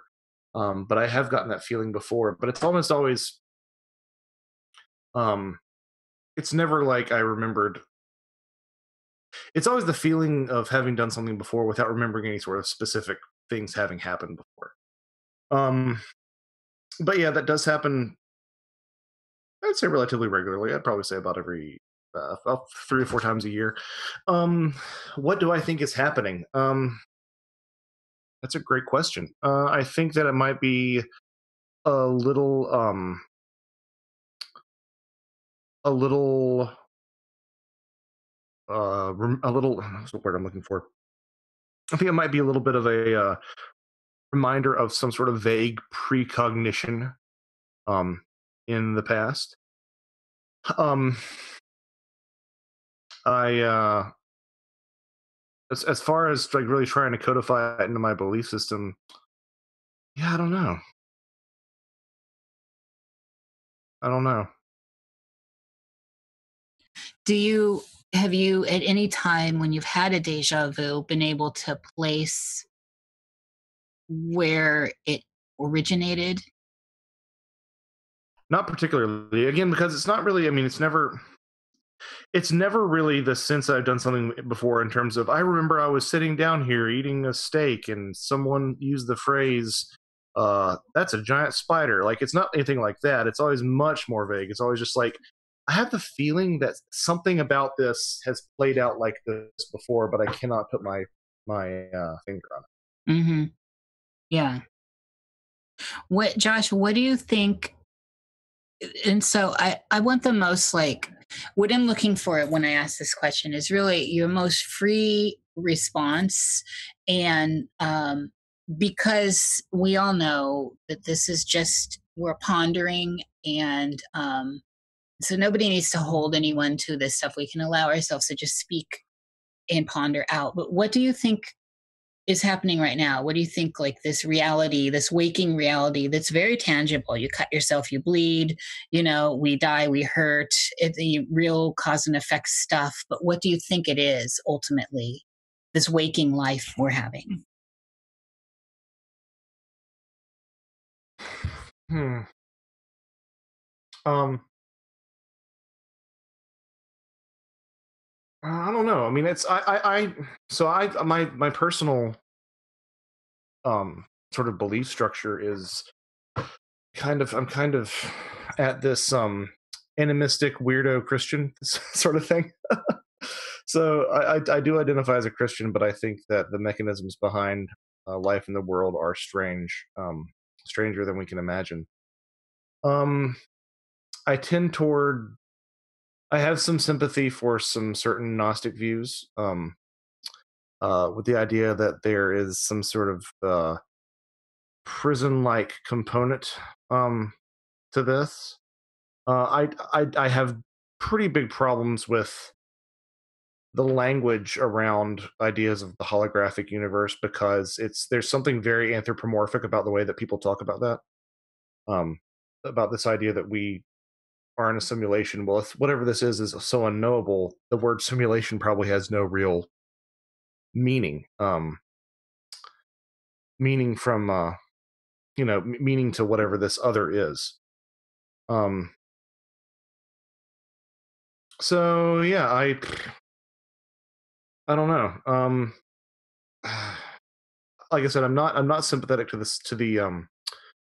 the sort of simulation hypothesis, but at the same time, I don't think that what we see is what we get. I'm very sympathetic towards ideas that Terence McKenna talking about how reality itself is psychedelic, and if we spend as much time from infancy until adulthood in sort of the psychedelic other realm, would we be able to navigate it as well as we do our own realm? I suspect that that's probably the case. That reality really is some sort of shared psychedelic experience. But in terms of what exactly that means, I am at a complete loss. Were you brought up Christian? I was. Mm-hmm. Yeah. But laid back Christian. So I mean, like I have a uncle who is Muslim, and the idea has never been entertained in the house that he is going to hell, which so I mean it's not it wasn't like any sort of hardcore hardline Christian. I mean, we went to church every Sunday, believe in Jesus, but allow for a lot of wiggle room in terms of the way that the world works. Mm-hmm. Did you at any point, we usually actually ask about religion early on, but I somehow it's just always sneaks in, so I've been letting it pop up where it comes. Come in organically. Yeah, absolutely. And well, because it's hard to, I mean, it's just natural when we're talking openly like this and about these kinds of almost etheric ideas of everything that you're going to get there. When you were young, okay, so it was like loose, kind of like I think of the basic American Christian upbringing. Most people just went to church on Sundays and all that, even no matter what their general denomination was. Did you ever have a period where you were exploring other options, or were you always just kind of steady for the course? In terms of looking into other sort of spiritual disciplines. Mm-hmm. Yeah, I'm of the opinion that so much of Christianity today is actually sort of a disguised ancestor worship. I'm this denomination because my parents were this denomination, their parents were this denomination, and I can't possibly break off from it. I've flirted with some other stuff. I tend to be sort of pantheistic in a lot of ways. I think that there's a lot that can be adapted and adopted from other faiths. I've had girlfriends who run the gamut from New Age to Jewish to agnostic to atheist, and I think they all had some very good points. Mm-hmm. So it's more of a cafeteria. More of a cafeteria style Christianity, I guess, which I know a lot of people are saying probably isn't the proper way to practice, but there's just too much good stuff out there. Yeah. to not pick and choose. I thought about. I mean, yeah, I would rather. Um, I sort of use my Christianity as a home base and accrete other things onto it from other disciplines. It's sort of where my own personal faith lies. I like that. I like that a lot. And I personally love the whole cafeteria idea. I know that hardcore Orthodox people do not, and I understand that. But I like that idea. It always seems very open to me, and somehow more for me, there's just, I don't know. It just seems like more of a direct path to whatever because you're open. So from here, let's look at death. And so clearly, in the way we're experiencing this waking life, death is a point that we're all going to get to and go through. With, and you know, we can throw in a lot of other stuff that you've done it before and all that. But if we just look at it from here and now, you're going that way. We're all going that way, and it's going to happen. What do you think happens? What do you think death is? Just your thoughts in general on death. Well, I think that to deny a lot of the very competent, very compelling research that's out there about reincarnation, even if it is quote unquote anecdotal, which is a term I have a huge problem with people using, but it's fine. There's enough evidence to me to suggest that the concept of reincarnation is something that should at least be that should at least be entertained. I'm quite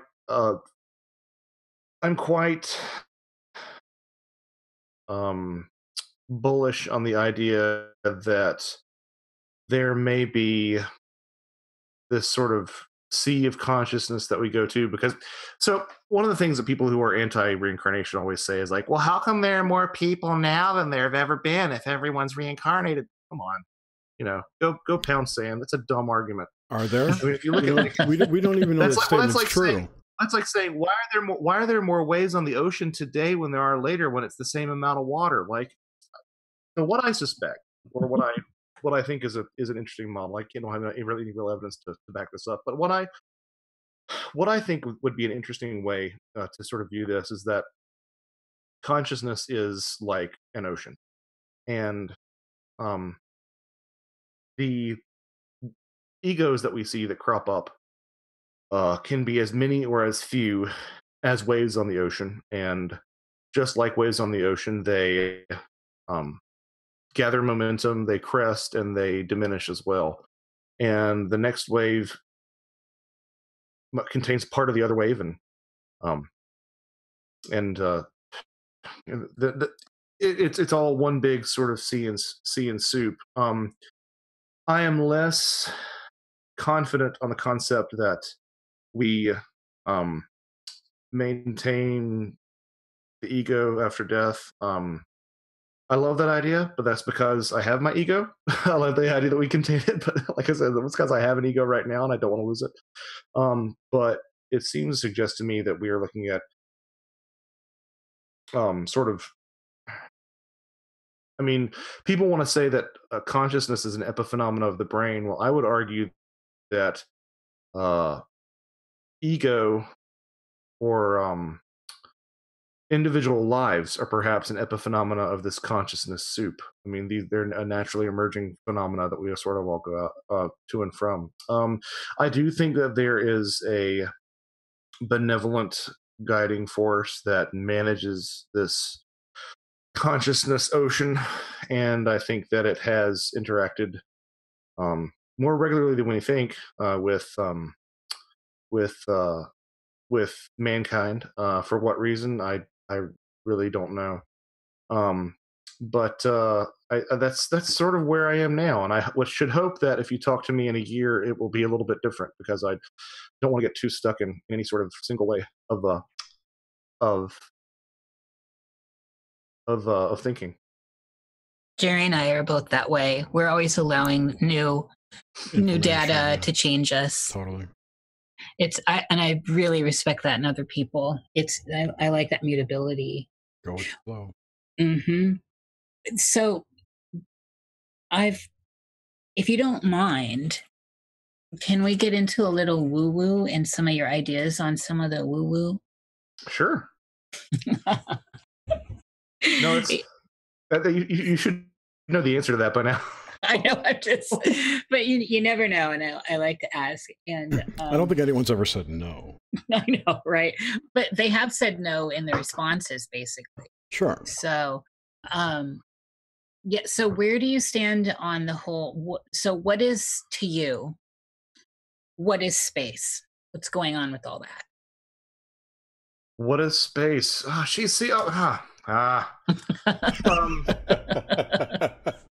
What are your thoughts on space? I feel like I should have a more so here's my thing. I kind of don't give a shit about space. Like a lot of these, and this is a horrible thing to say, but a lot of these, scientific developments about space, I keep on hearing, I don't find them all that interesting, which is an awful thing to say. I think it probably goes hand in hand with my lack of real interest in the ETH. I think it's probably there's some sort of tie in there. I do not to say that I don't think that there haven't been extraterrestrial civilizations. I've become a lot more interested in Mars and sort of the work of John Brandenburg about the idea that there might have been some sort of civilization that had some sort of nuclear apocalypse, given the particular radioactive isotopes that are found there that we only know about after nuclear explosions on our planet. That seems to suggest there might be some sort of validity to that. But I mean, I get the impression that the more depressing interpretation of the Fermi paradox might be the more realistic one, that we're actually more alone than we think. I think that space is kind of a distraction from the inner world in a lot of ways. Because I mean, if you look at the stuff that mankind has to do physiologically to survive large interstellar travel or life on other worlds, it seems almost insurmountable, the effects of zero gravity on human bodies. It would take some real take some real effort and some real advancement. So what do I think space is? See, this is interesting, because now I have to, because I'm so critical of materialism and physicalism, but I guess if I really want to be genuine in that belief, I have to sort of provide some sort of other interpretation for stuff like what is outer space. I mean, so what's y'all's take? I feel like I just rambled and stumbled over myself for. No, you actually didn't. It was kind of, we don't know. We think it's definitely misdescribed. I think it's misdescribed. I think that a lot of, almost 100% of the imagery we get back from space is computer generated.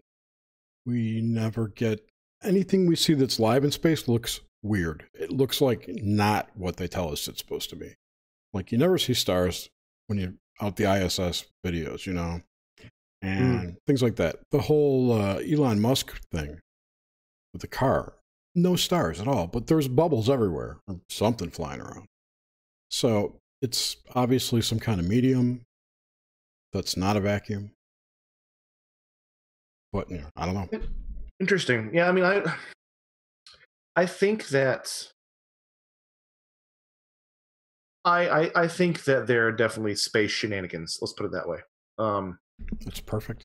I don't know how deep that particular rabbit hole goes, but I know. I mean, put it this way: NASA was started by Nazis and Freemasons. I mean, That's like, yeah, no, I'm totally on board with you. And I mean, and I had a friend of mine who just took a job at a highly placed, um, a highly placed scientific organization that you would all recognize. I'm being deliberately coy That's because okay. I don't know how he wants to get out, but who admitted to me that he's not convinced that the only people to send uh, Americans into space has been NASA. I don't think that they ever did. Well, I mean, but I mean, in terms of like the way that the culture of questioning has evolved, I mean, that to me was a shocking statement from this guy. Because I mean, he's for the longest time a good guy, very dear friend of mine, but he's for the longest time been a very reductionist, materialist, atheist kind of character. And for him to say that, it was like, oh, there's a crack in the wall. I mean, if you pay attention, it's pretty obvious NASA has gotten nowhere in the last 20 years.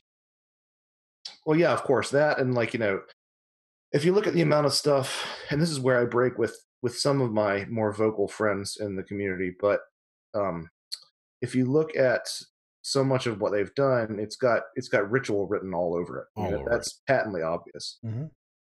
They sent Juno to Jupiter. How about that? I know, right? Yeah. So you know who did a really good space shenanigan?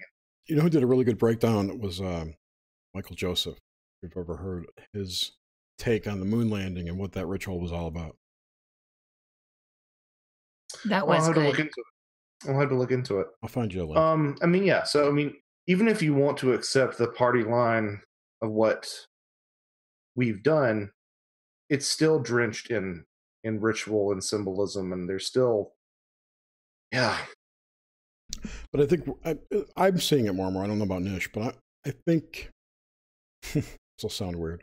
I think everything is to a degree on purpose. Like it's the organic in it.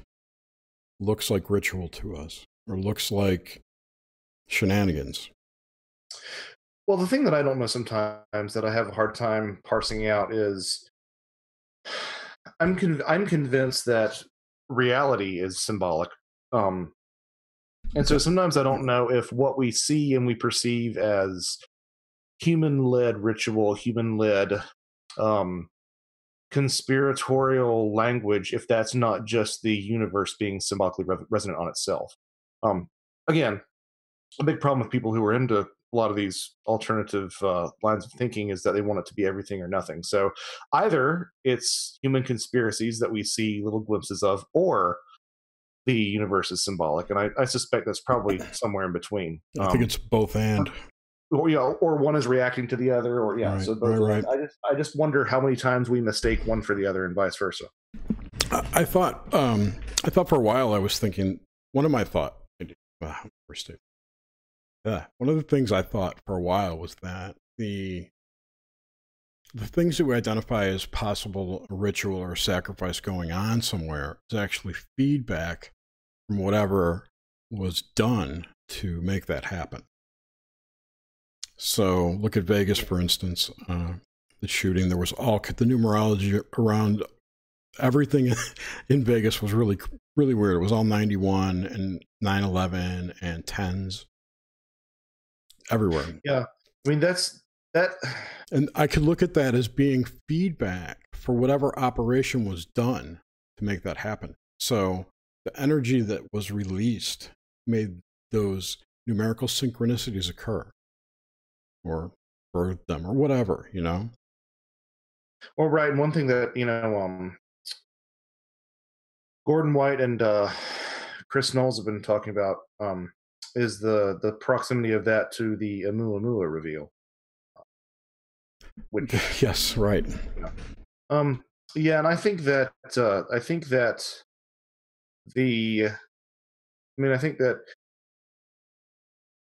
it was a hard. I do think that there were, you know, dozens of people dead. So I don't want anybody to think that. No question. I'm not questioning what occurred. I'm looking at it from a 10,000 foot view. Well, what I was going to say in regards to that though was I think that it's one of the most important moments in conspiracy culture in the past decade or something. Because Yes, it's absolutely. the one thing that every normie that I will talk to still agrees that there is something not adding up with the whole Vegas thing. Still not adding up. Yeah, my Mhm. sister. Yeah. My sister's like, that's really weird. What she called me, she's like, that's weird. What happened? I'm like, I know. Welcome. Yep.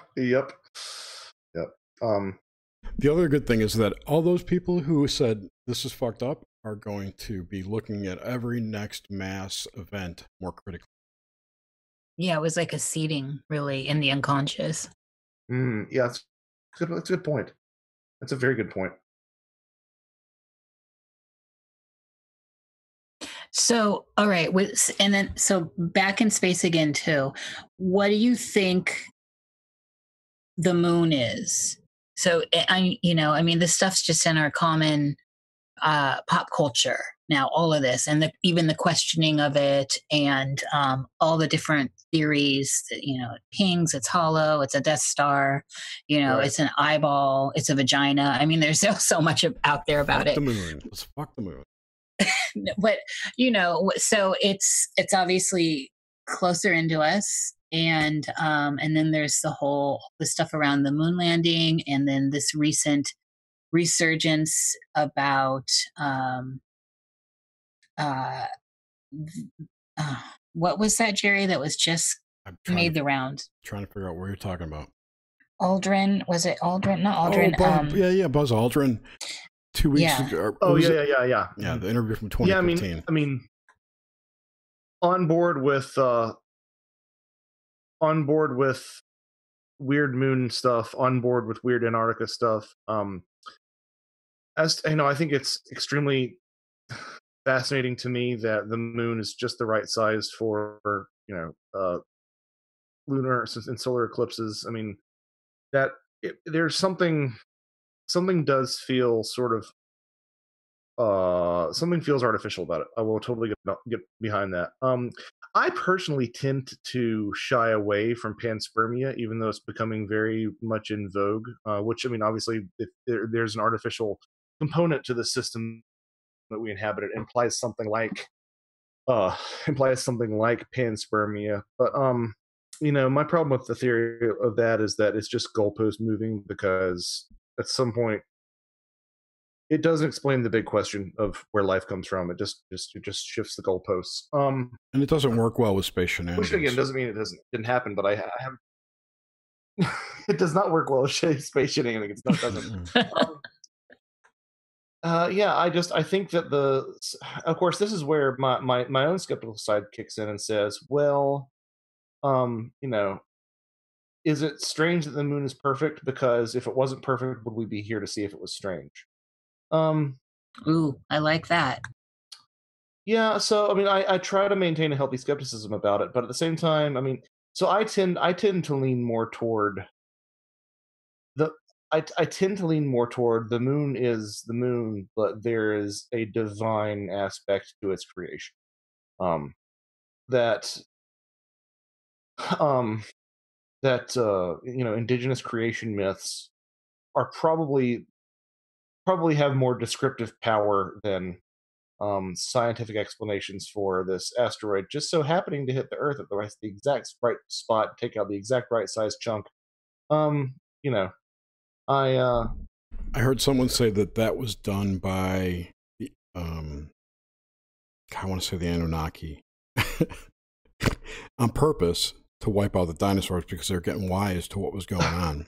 But of course, the dinosaurs already made their way off planet, and that's where the reptilians come from, right? Right. There's that connection. If they're real reptilians, they're just stowaways underground. Well, that leads us to Inner World. Yeah. So I mean, as far as if the answer skews toward some sort of divine answer or some sort of animistic answer, I'm much more inclined to that in general as a rule of thumb than I am toward something like the Anunnaki engineering or panspermia. That's just my own personal I agree, but I would just say instead of divine, I would say intelligently designed. not necessarily by a quote unquote God. Fair enough. That's just me. Let's take a safer path there, because for all we know, it could be an AI, some kind of AI. Right. Or, I mean, if you want to get Gnostic again, divine implies benevolent, and that's not part of the Gnostic model. Right. Well, yeah, the demiurge. Yeah. Mm-hmm. Where do you, so and you mentioned this just maybe 3 minutes ago or something, Antarctica, which somehow always seems to get tied into all this. What do you think is going on with all that? I suspect that it could be. I don't write off the possibilities of Lemuria or an Atlantean sort of ancient technology being rediscovered, or something like that would rock the boat a great deal. Even though I'm pretty much anti-ETH for the contact experience, I don't write off the fact that sometime in the past hundreds of thousands of years, because that's what people like Graham Hancock are making very clear, is that it's all our understanding of human history, the time scale is way off. So I don't underestimate the fact that sometime in the past hundreds of thousands of years of human development, there hasn't been some sort of extraterrestrial visitation that may or may not have left something behind in Antarctica as well. So I just because of the way that I roll, I tend to think more ancient civilization than I do than I do extraterrestrial technology. But that's just sort of my own disposition. I don't really buy the idea that it's an interest of the Hollow Earth or anything. I don't really know why. I guess maybe I have some misplaced faith in science on that respect, but that just never has really resonated with me. I guess there's just certain things that you just gravitate towards a little bit more.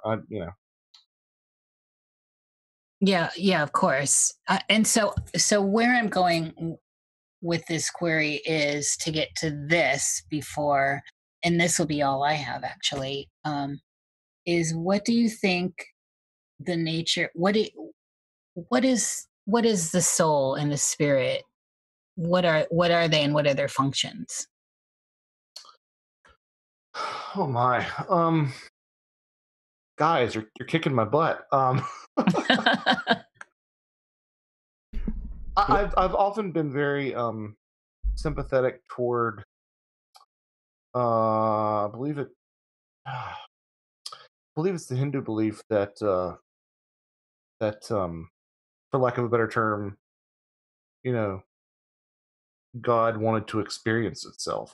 Maybe that's not Hindu because that doesn't really map onto the Hindu cosmology, but this idea that the creating force wanted a way to experience itself, and to experience the creation that it created. Are you all familiar with this belief?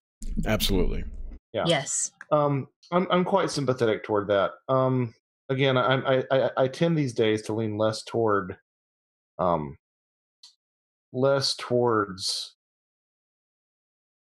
this idea that we're all individuals. That doesn't seem to resonate with a lot of near-death experience literature and a lot of the psychedelic experience. It doesn't really seem to resonate with those particular accounts that people have. So like I said, I tend to resonate less towards that. And if that's the case, then there's got to be another reason just than the fact that we are all running around with our own discrete consciousnesses willy-nilly.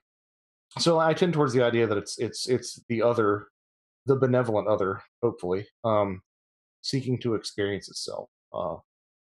With that, which is also one of the reasons that I hate that sophomore college bong rip atheistic argument that if there was a God, like, why would he allow rape and murder of children, dude? It's like, well, you're assuming that there's no value in suffering, and B, if you have something in place like a reincarnation system, then it's really easy to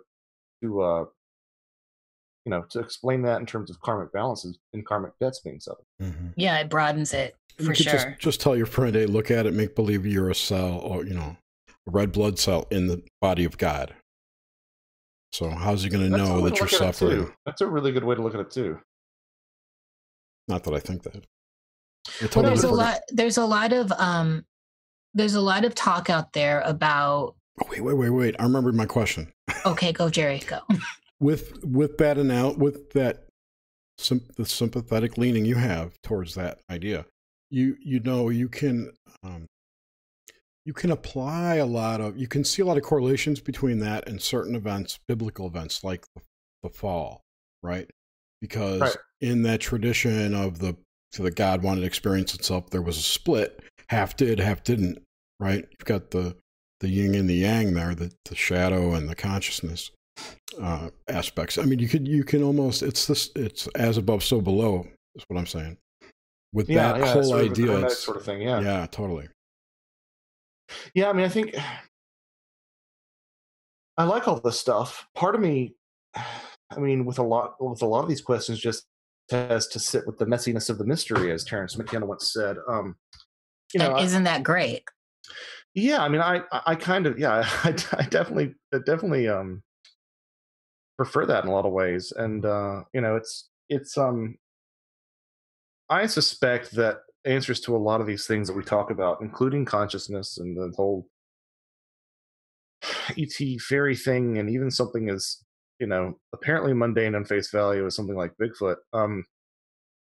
I suspect that the answers might be weirder. Again, this is another Terence McKenna ism. Weirder than we imagine, but weirder than we can imagine. I wonder if that's not the case. Yeah, and whatever we imagine, it probably will be something different anyway. It's not worth worrying about. Yeah, exactly. There's a lot of chatter about, and there always has been, but and then there's chatter that's built upon it, but the soul being transferable, and even I don't know who it was that says like the body weight, it actually has a weight, which ties into some of the Egyptian stuff. And how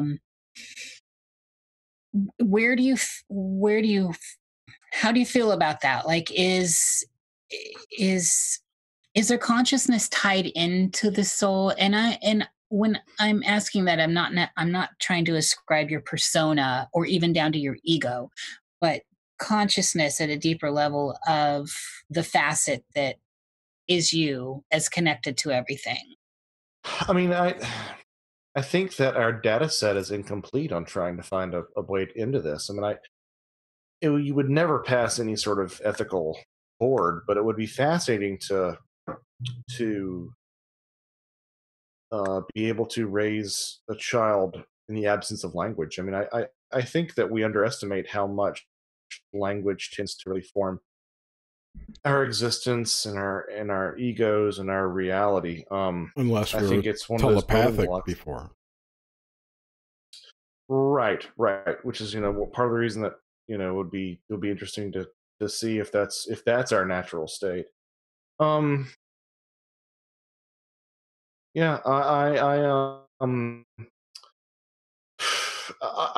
so is the question really over whether or not there's a tangibility to the soul, or like is it possible? And so we can use this in I guess more comfortable terms like reincarnation, that your consciousness just transfers from vessel to vessel, so from body to body, your soul. So the soul is consciousness, or is part of it, because there seems to be a difference between soul and spirit, right? Right. Chemical workings. Yeah. Soul being more earthbound, not earthbound, but more darker and a little bit more grounded than spirit, right? Certainly. I mean, yes and no, possibly. Again, I don't know. I attribute the way I'm looking at it right now, and just like you said earlier, ask me next year and it's probably going to be different, hopefully, is I'm knee deep in the psychological not psychological, the philosophical idea of alchemy. I always have been. But so I'm still thinking two sides of the same coin. So soul is possibly the yin and the female, and in spirit the male, and somehow they're positive and negative within the same cell, and that find expressions that can get split and pushed, how we project into the outer world. But when we look at the woo woo, which is where I want to go, the deep woo on this, there are some people out there saying that it can actually be manipulated, like that there is technology, and I don't know how else to say that. There's technology that can actually suck out your soul and put it in another vessel, just like you get out of your car and go into another car. Right. So have either of you read Patrick Harpur's Demonic Reality?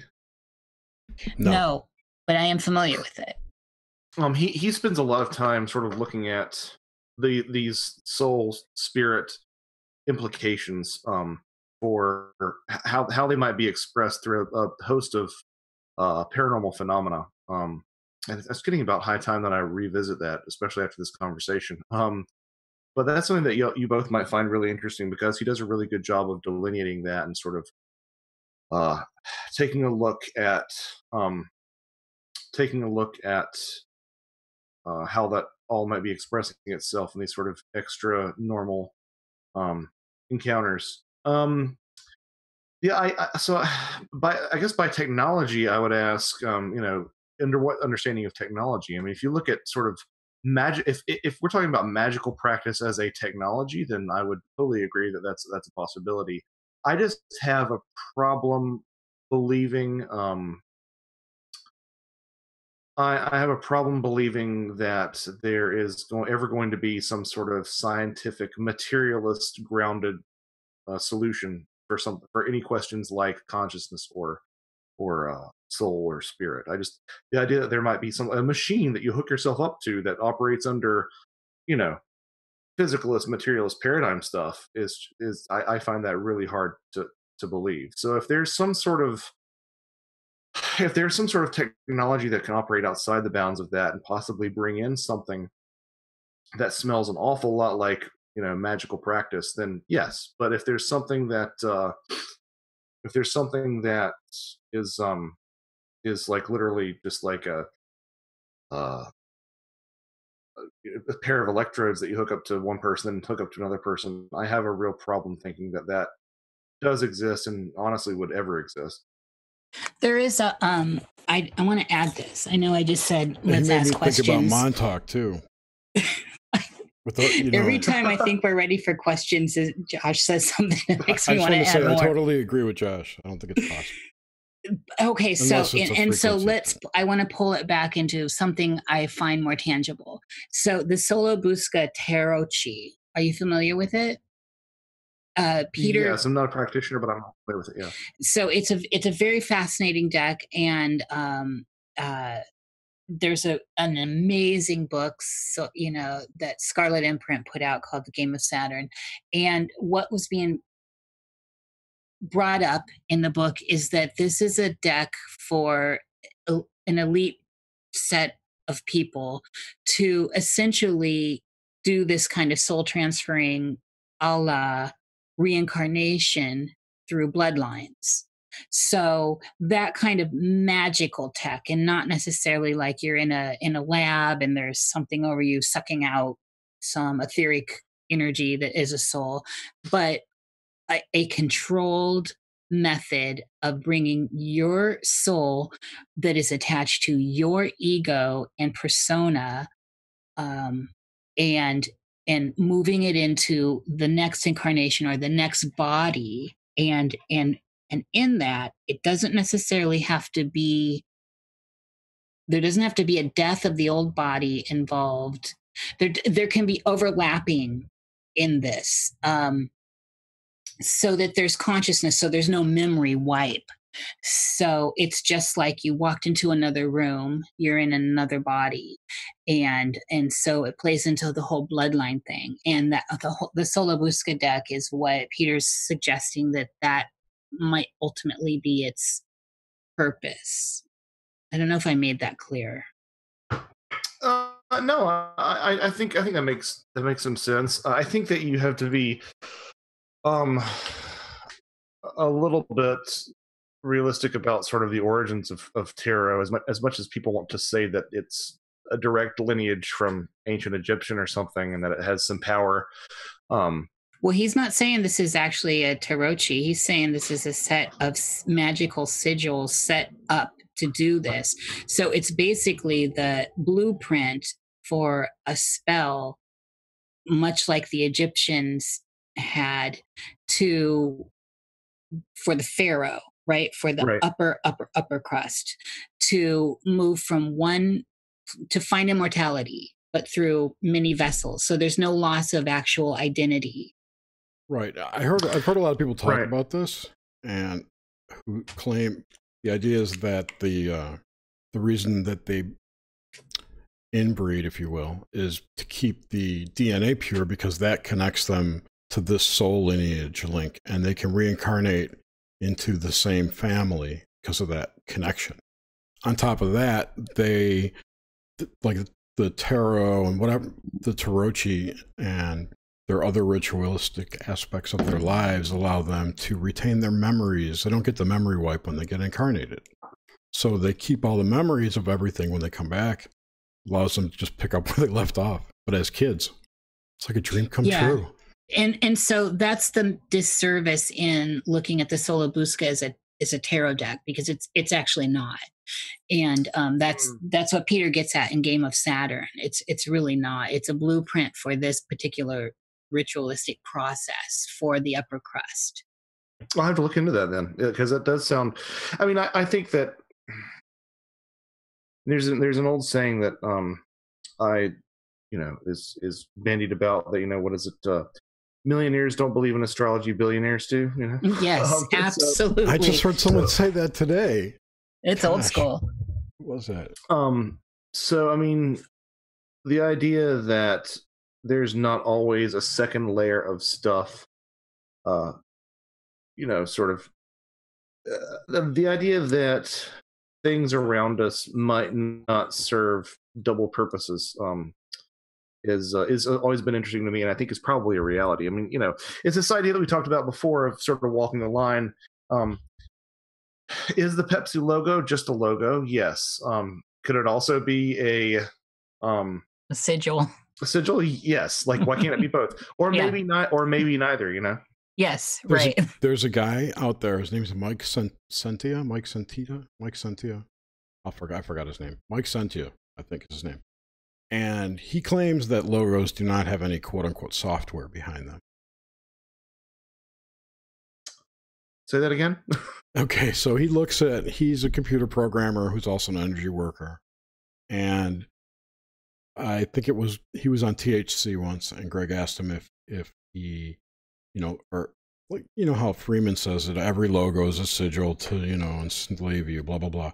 And he asked, Greg asked this guy, Mike, if that was true. And he said, I don't see any software, because he calls, sigil is just like a container. It's the software inside, or the energy, or the intention, however you want to think of it. He thinks of it as software. So the software inside is what Greg was asking. He said, no, they're not. They're just, symbols, empty vessels. Got it. Yeah, it reminds me of what was it? Well, again, Gordon White, somebody that is a smart fella. We love Gordon. Yeah, I do too. Was talking with somebody about how you can put eggs and flour and sugar into a bowl, but that doesn't make it a cake. So you can have all the elements of something. Oh, that's perfect. Yeah, you can have all the elements of something that the elements of like a ritual are there, but it doesn't make it a ritual. The elements of a sigil are there, but it doesn't necessarily make it a sigil. Again, that's the other thing is when, I do think that there is something about certain contours and certain shapes that are really settling to, or soothing or pleasing rather, to the human eye and to the human intellect, to the human visual, perception. And the idea that there might not be some overlap between something that looks sigilly and something that is a sigil, yeah, and vice versa. yeah. We got 2 questions from the show listeners, who I'll say hi, by the way. Hi. I think it was just 2. Okay, so Grimsteak, friend of the show, Grim. I know, Grim. Hi, Grim. Has Josh ever played his tuba in a dream or had tuba disasters in your dreams? Oh, guys.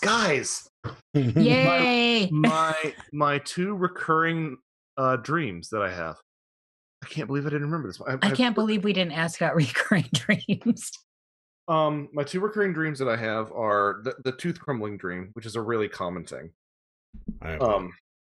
But I have what I think is a variation on the tooth crumbling dream, where I actually have my mouthpiece. It's a solid chunk of metal covered in silver plated, or nickel, depending on how cheap the mouthpiece is, or gold, depending on how expensive the mouthpiece is. Anyway, in the dream, the mouthpiece starts to crumple and get really pliable, almost like that's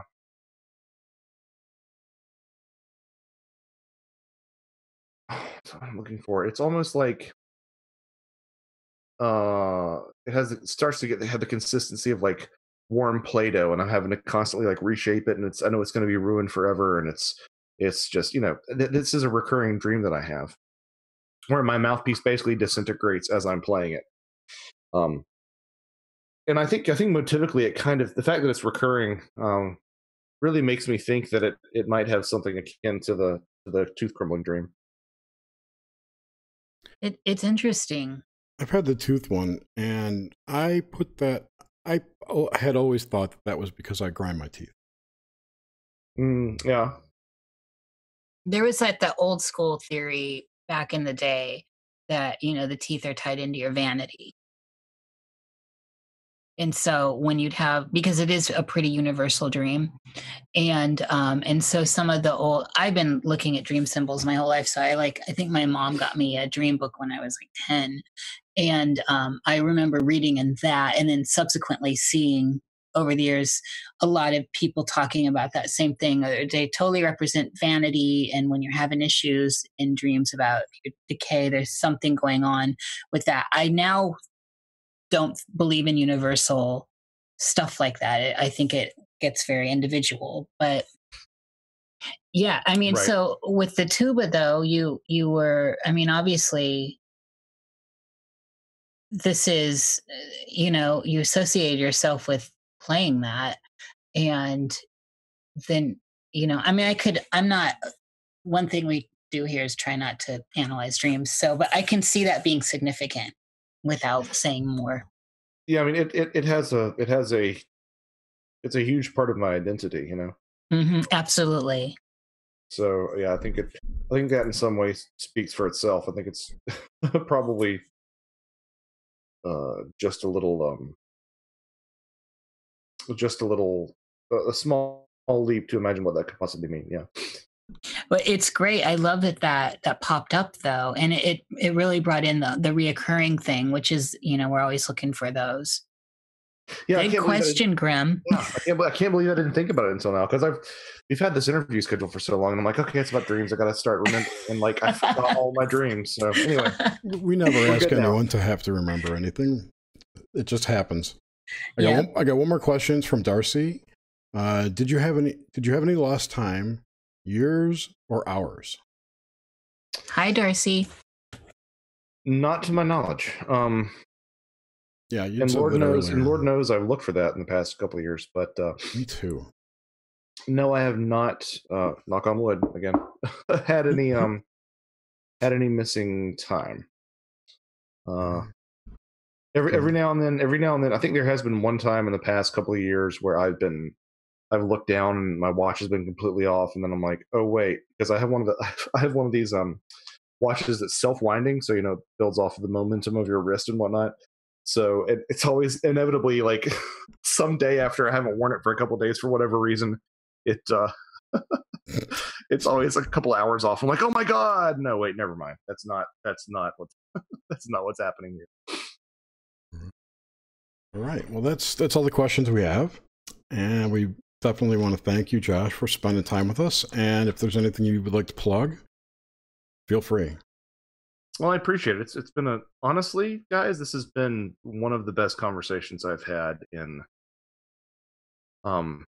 like maybe a year. It's been really engaging. It's been different and new, and really exciting. Likewise. I want to say too, this is in my very top of. We've been doing this over a year now, and this is right up there. Totally. So thank you, because it's been shucks. Well, thanks. I appreciate it. Well, you guys definitely gave me some food for thought on just some of these bigger philosophical questions that I should dedicate a lot more time to in my head. I'm relative regular on Where Did the Road Go? Not as regular as I'd like to be, but you got to beat up Ren. Was that? Oh yeah. You got to get Ren, beat him up. I know where he's going to be. I know where he's going to be on September 8th. There can be only one. But so you can find me there. I keep an online presence that I need to get better about putting up blogs, but I just haven't been because I've been so busy with other things. But that's at joshuacutchin.com. You can find out all about my jokes. That's Freudian slip. All about my books there, which are all available on Amazon and Barnes and Noble. The latest one is Thieves in the Night, which people have been claiming to get strange dreams from. I don't know if there's anything to that, but we'll find out. That's out now, and it's hot off the presses. So check it out if you're so inclined. And that's about it for me. I also have an author page on Facebook. That's also a place to get a lot of information. All right. Well, thanks again. Thank you, everyone, for listening. Be sure to tune in next week. We have Jason Louv. Should be interesting. And we promise not to get antagonistic with him. So. After the skeptical one. All right.